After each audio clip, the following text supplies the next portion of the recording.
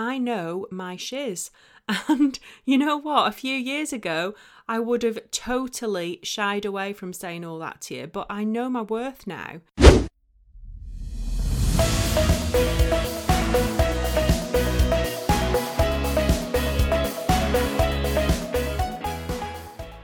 Hello you, and welcome back to the Podcasting for Business show. We're talking this week about one of the biggest reasons that wannabe podcasters don't actually ever start their show. Now, there are quite a few reasons that somebody might not start their podcast, but one of the biggest that I found is the imposter syndrome. So what is imposter syndrome? Well, if you've ever had that feeling that you feel like you're going to be found out, or you're not good enough or qualified enough or experienced enough to do something in your business or in your life, then that is the imposter syndrome at work. In reality, you're probably more than qualified and more than enough, and you might even have a ton of experience in it as well, but you still just don't feel good enough. And it's a really worrying way that women in particular are dismissing their own success. And I say there, it's are. You know, I have struggled with imposter syndrome in the past too. And it's so worrying that we dismiss our success, our experience, our creativity, and it leads to this fear that we're just sort of going to be found out and ultimately to stress. Now, I did a bit of research on this, and the neuroscientist Tara Swart, who is also the author of The Source, she says that alongside the feelings of not deserving, of feeling not good enough, it leads to lower levels of serotonin, which relates to mood, and also low levels of dopamine, which are connected to reward and motivation. So that interestingly, whether you're male or you're female, the lower your confidence, the lower your testosterone levels are, meaning you're much less likely to take healthy risks, like going for a promotion or starting your podcast, for example. And I used to feel like this a lot when I started out my business and doing the work that I do online. But then, you know what? I just had to get real. I realised that it was holding me back from not doing the things that I wanted to do and having the life that I wanted to live. And I spent way too much time thinking that I wasn't qualified enough or experienced enough. But then I worked with my incredible coach on this, and I did the work and I moved past it. And you have to keep working on it because sometimes it does rear its head occasionally. But the reality is that I've got over 20 years of business experience. I've coached and mentored hundreds of individuals. I've got a master's in HR and coaching, as well as a national training award. I know my shiz. And you know what? A few years ago, I would have totally shied away from saying all that to you, but I know my worth now. I know how much I help people and how much care and time I put into my clients and my students. And I'd have been worried about you thinking to yourself now, listening to me, or even saying to me, who the hell do you think you are? But honestly now, I really don't care. I don't care. I care about what you think, obviously, but anyone who isn't out there doing the things that they really want to do in their own lives and their own businesses and taking action every day, just simply don't get to have an opinion or a vote on how I run my business or what I do. Does that sound harsh to you? Or actually, deep down, do you wish that you felt that confident about your own ability enough to not care a jot about if people think you're good enough? Good. I hope you do feel like that. I hope you want to feel more confident about what you do because you're flipping epic. So I'm going to help you with that in this episode. You might be thinking, what the heck is all of this to do with podcasting, Lindsay? Well, some of you have got incredible ideas for podcasts and you haven't started your show yet because you're saying to yourself, who the heck would listen to me? So if that is you, this episode in particular is for you. So I'm going to share with you today 3 strategies to help you get rid of that imposter syndrome when it rears its head for you. But the first thing I want to say to you, you might think is a bit controversial.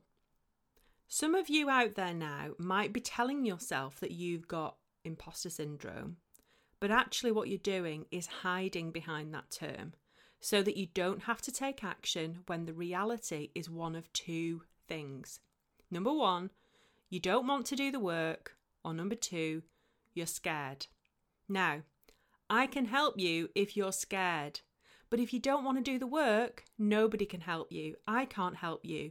You have to want to do the work to get the thing, whatever that might be. So before you go any further with this episode, I want you to ask yourself that question. Am I hiding behind that term? We hear it so much online about the imposter syndrome. Am I hiding behind the term so I don't actually have to do the work? Or am I hiding behind that term because I'm feeling really scared? And it's okay to be scared. But now that we're on the same page, we're going to go through 3 strategies to get over the imposter syndrome. And the good news is that the more you practice these strategies, you're going to change the way you think over time. Okay, so strategy number 1 is developing a new script. So that script is that automatic mental message that starts playing in your head whenever a situation happens that triggers that feeling of feeling like an imposter.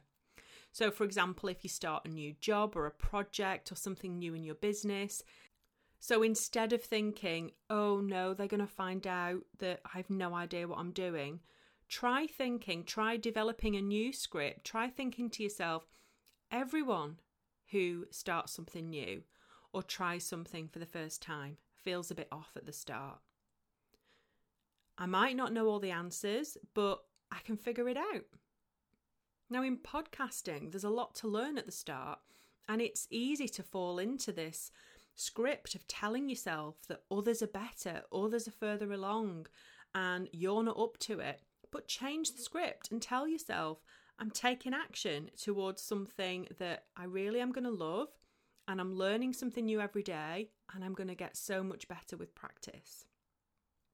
Okay, strategy number 2, fake it until you make it.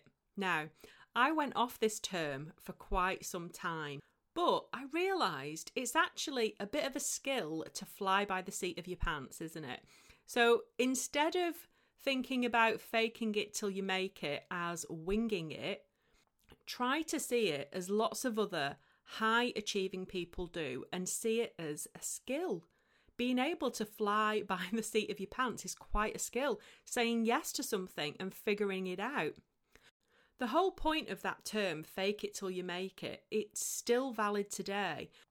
Don't wait until you feel more confident to actually start the thing you want to do, because courage will come from taking action. Change your behaviour first, and your confidence is then going to build. So the final strategy I'm going to give you is look for evidence and acknowledge your feelings. So one of the first steps to overcoming those imposter feelings is just acknowledging the thoughts that you're having, but put them into a bit of perspective. And ask yourself, does this thought actually help me? So the author of The Secret Thoughts of Successful Women, Valerie Young, she says that the only difference between someone who experiences imposter syndrome and someone who doesn't is how they respond to the challenges. And she says people who don't feel like imposters are no more intelligent or capable or competent than the rest of us. And we just have to learn to think like someone who is a non-imposter.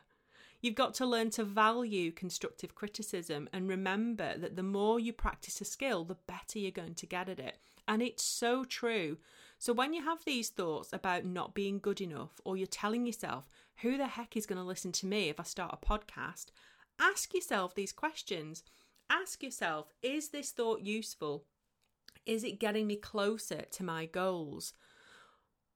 When have I tried something new, then I've practiced it and I've got better at it? You're going to find loads of examples of that in your life.